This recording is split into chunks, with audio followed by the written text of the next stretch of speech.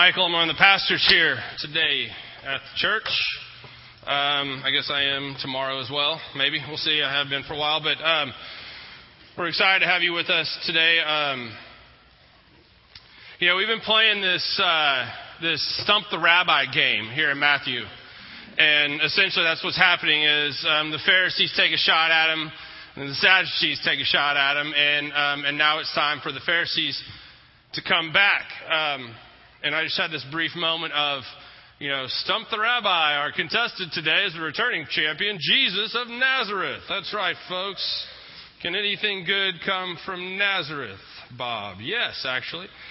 The thing about it is this would have been something that would have been a common thing for rabbis to encourage one another, to test one another, to grow each other's faith by debating each other, by discussing the scriptures, by talking about God.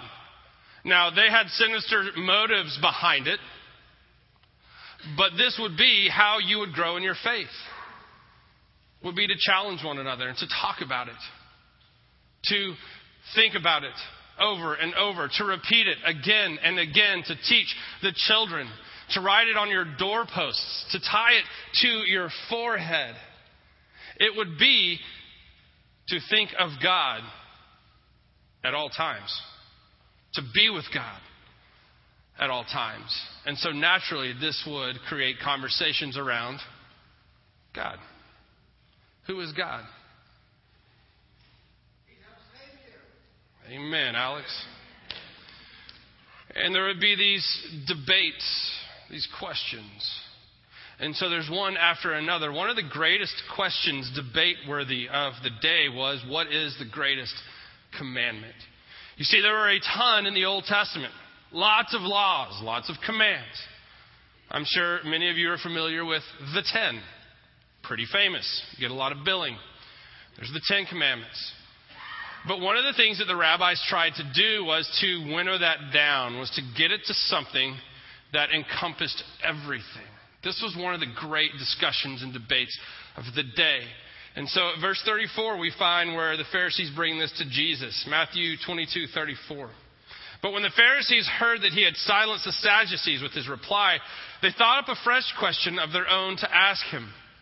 One of them, an expert in religious law, tried to trap him with this question. Teacher, which is the most important commandment in the law of Moses? Jesus replied, you must love the Lord your God with all your heart, all your soul, and all your mind. This is the first and greatest commandment. A second is equally important. Love your neighbor as yourself. All the other commandments and all the demands of the prophets are based on these two commandments. So here you go.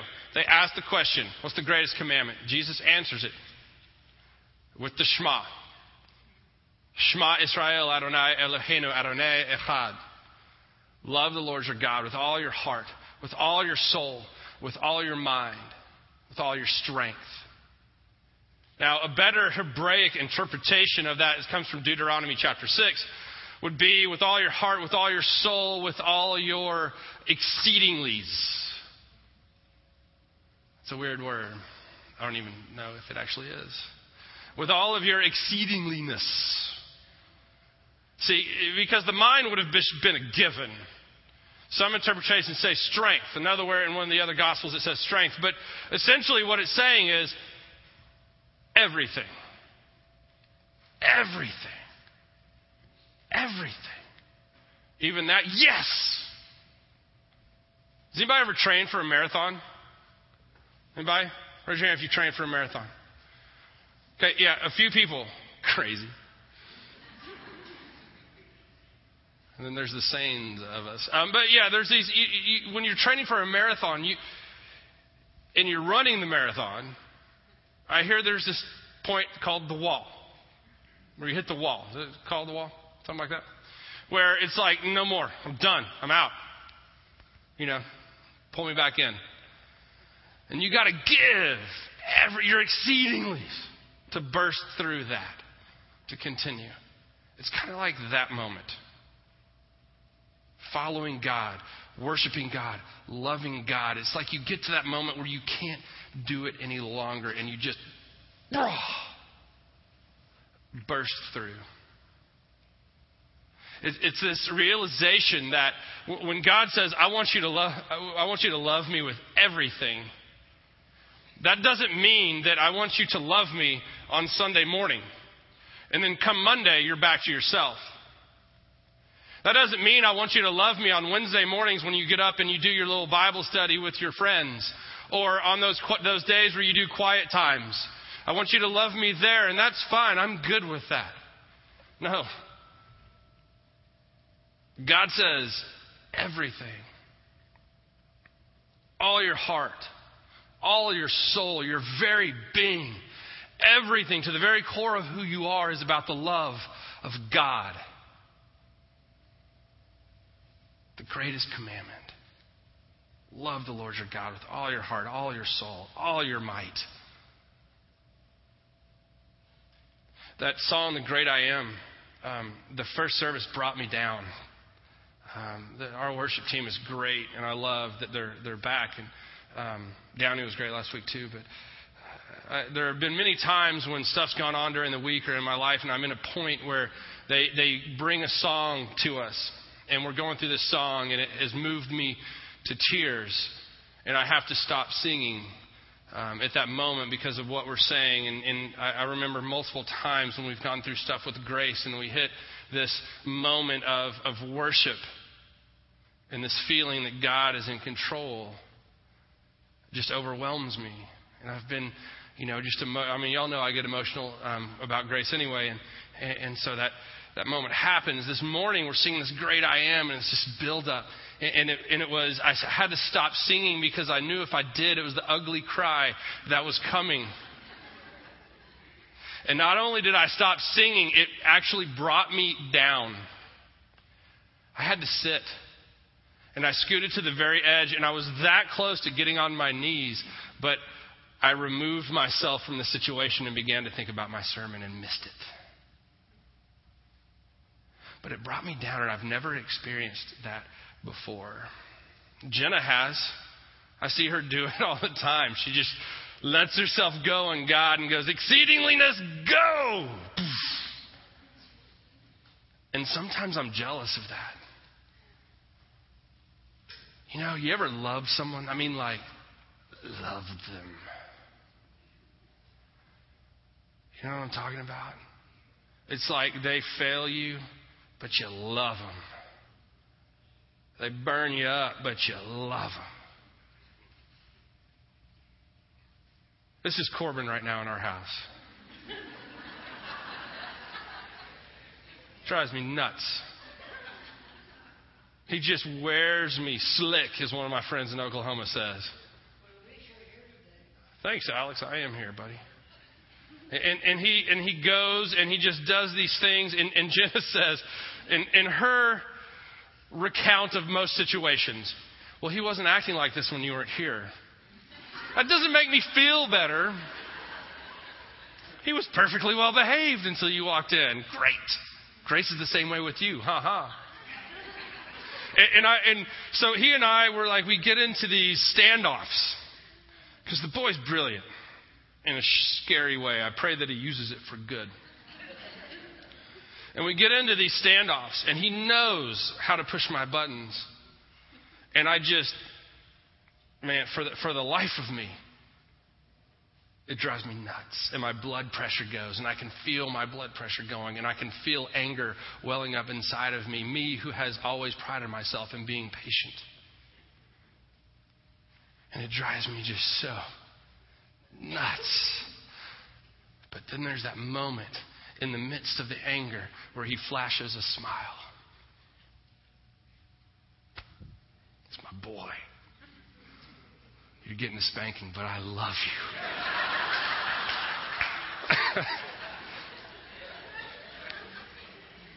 For example, we had this moment not too long ago, and stop me if you've heard this. Don't actually, because it's funny. He was dressed in a Batman costume because he's all into superheroes and he likes to dress up and things. And he did something that deserved a spanking. So we talk about it. What happens when you do this? I get a spanking. And I'm like, that's right, buddy. Here, it's going to hurt me more than it is you. That still is not true. But, and so, we give him the spanking, and he's like, is it going to be a hard one or not? And I went, what do you mean it's going to be? It's going to be a spanking, all right? Just get over the knee and let's get it done with and move on with our day. And so I give him the spanking, and just tears start coming. And, at that point, you feel so bad, but you got to do it. Spare the rod, spoil the child. God says it. Okay, God. And so we're going through this motion. He's just losing it, crying. And I'm like, and I hug him. Every time I spank him, I give him a hug and say, I love you. And he says it this time. It's not a good idea to hurt Batman.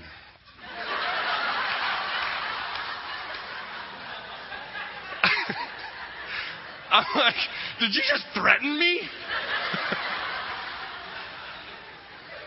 But it was so incredibly awesome in that moment where I had been so angry at what he had done. I had spanked him, and he shares this moment where I'm like, oh, man, I love you so much.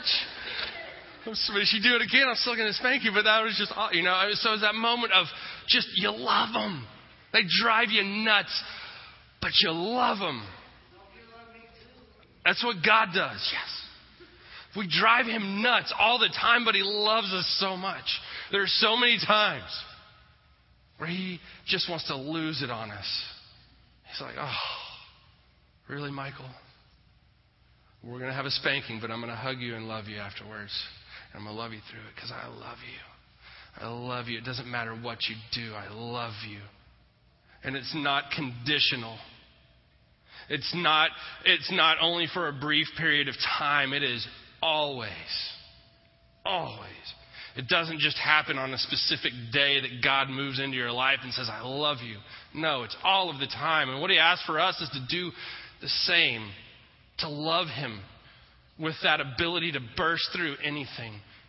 Not just in those moments where things are going well, but in those moments where you're in the pit of despair. To love him.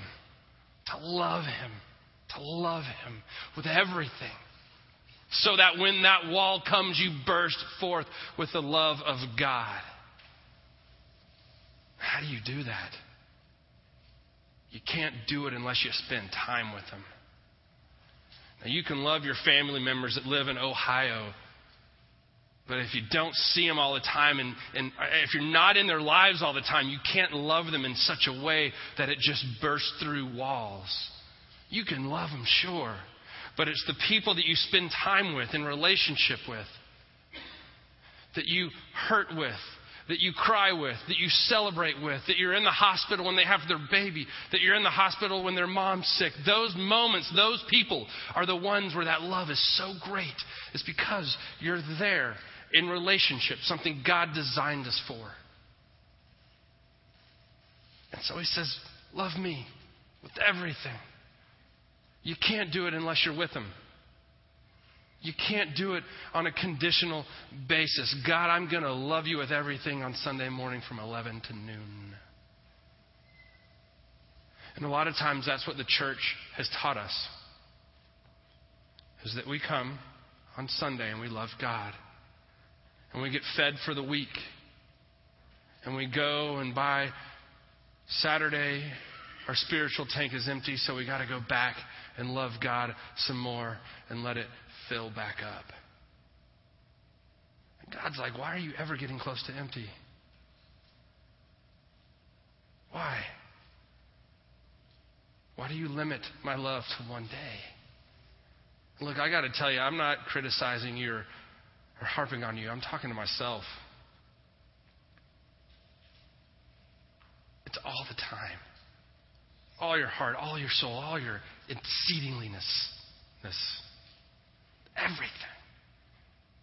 And then Jesus says, and second, and equally as important, is to love your neighbor as yourself.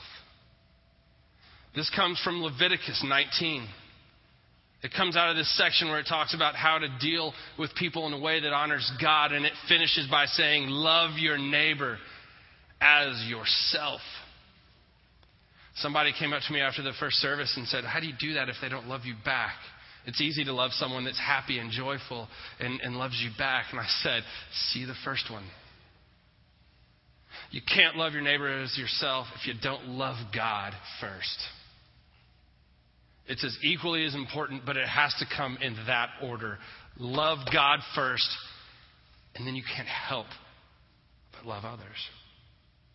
If you begin to get into this understanding and this relationship with God, that everything was created by Him, if that each one of us was lovingly and beautifully knit together in our mother's wombs, if each one of us is a son or daughter of the Most High, if each one of us is an heir to the kingdom of heaven, if you begin to see people in that way, loving them becomes a whole lot easier. But we live in a world and a society that teaches us to look at each other by worth, by value. We live in a world and a society that puts labels on people, that puts some people way up here and other people way down here for various reasons. Education, economics, the color of your skin, your sexual orientation, maybe just the sex that you are, the degree of sin that you have committed that people in the community know about, the job that you have or don't, the neighborhood that you live in. All these different things are ways that we label and place people in society, and we look at them and say, this is the way you are dressed, where you live, what you drive, where you work. I know your value in our world. The fact of the matter is, if we had seen Jesus when Jesus was born, where He was born, we would have put Him in a category not very welcome. Category that none of us would want to be in. You're poor, you're dirty, you were born in filth. And yet that's where the King of Kings decided to come. But we live in a world that points fingers and yells at one another and says, I'm better than you. We live in a world that's all about us, all about me. There's even messages from some pastors that talk about the importance of you.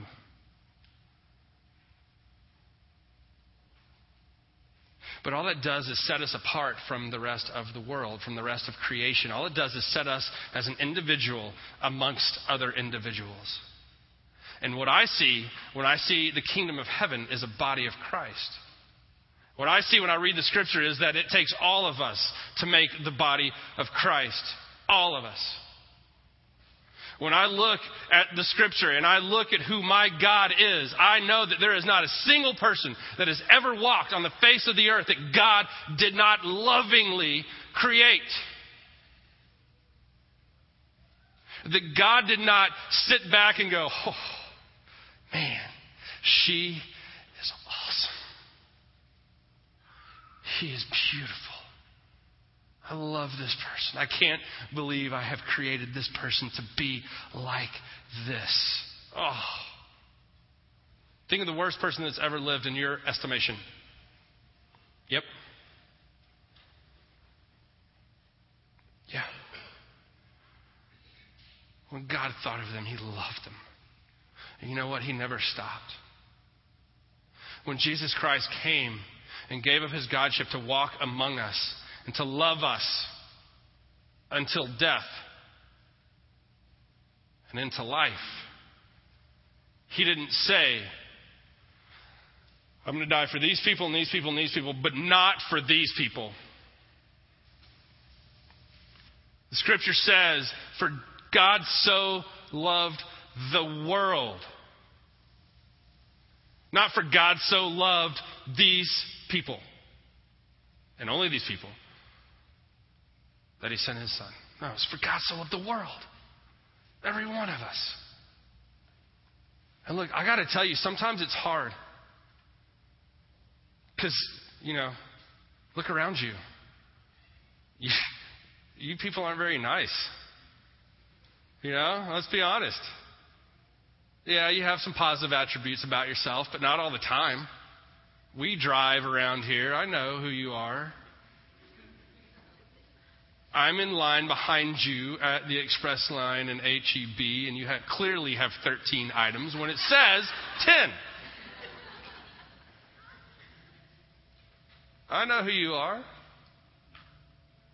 Look, I have a short temper. I don't know why. It's come out of nowhere over the past few years. I do know why. His name's Corbin. But I have this short temper that has come. And there are times when I hold things for a long time. I guess I have a short fuse would be more appropriate. And things that build up that have nothing to do with Corbin or nothing to do with my wife or nothing to do with my daughter. They're just happen to be there the moment that I spark. And they get the brunt of my anger.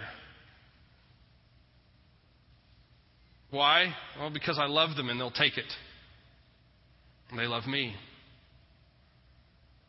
But I'm not a nice guy to be around all the time at home. Some of you might be thinking you're not a nice guy to be around at other places either. But I have these issues, and you know what? I guarantee you it's hard for them to love me sometimes. I'm sure it is.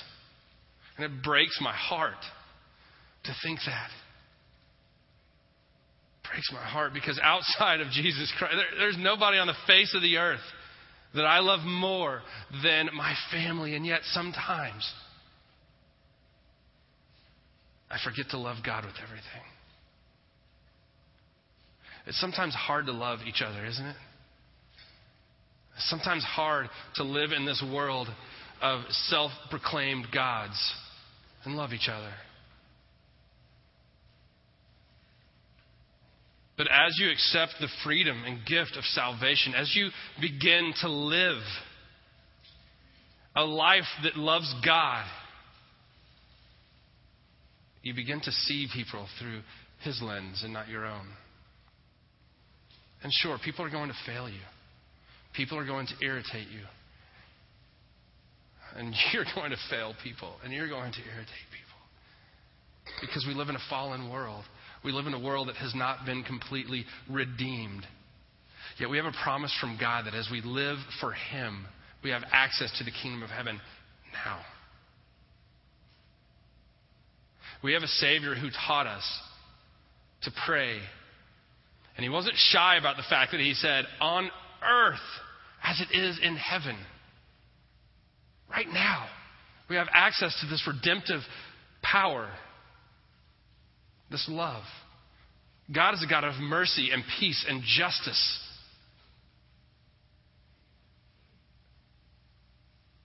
And it would be so much better if we remembered that and believed that and didn't leave that here. If we just remember that it's not only on Sunday that God loves us and that we are to love each other, but it's tomorrow and Thursday at 3 o'clock and Saturday morning. Love the Lord your God with all your heart, all your soul, all your might. And love your neighbor as yourself. That's the Shema. What if we began to believe that and to live that? What if we began to operate as agents of God's love in this world? There is injustice that happens in our city, in our world, in our state, everywhere. If we began to see each other through the love of Christ, I wonder what would happen. Last night in the Miss America pageant, yeah, that's right.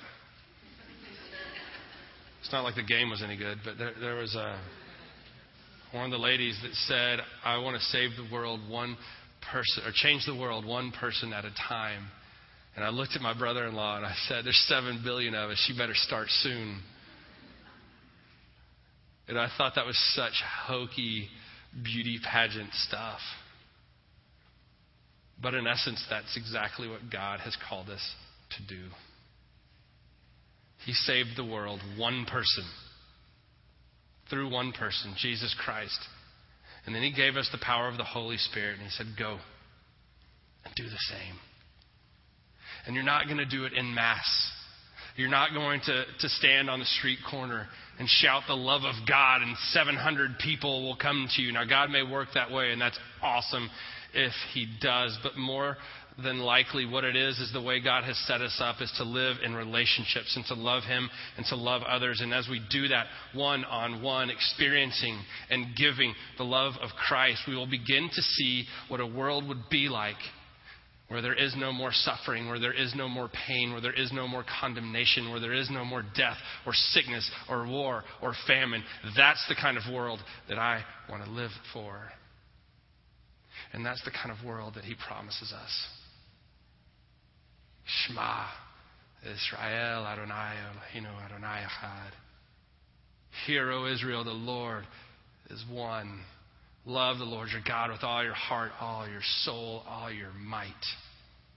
And love your neighbor as yourself. Daryl and the worship team are coming up, and they're going to play one more song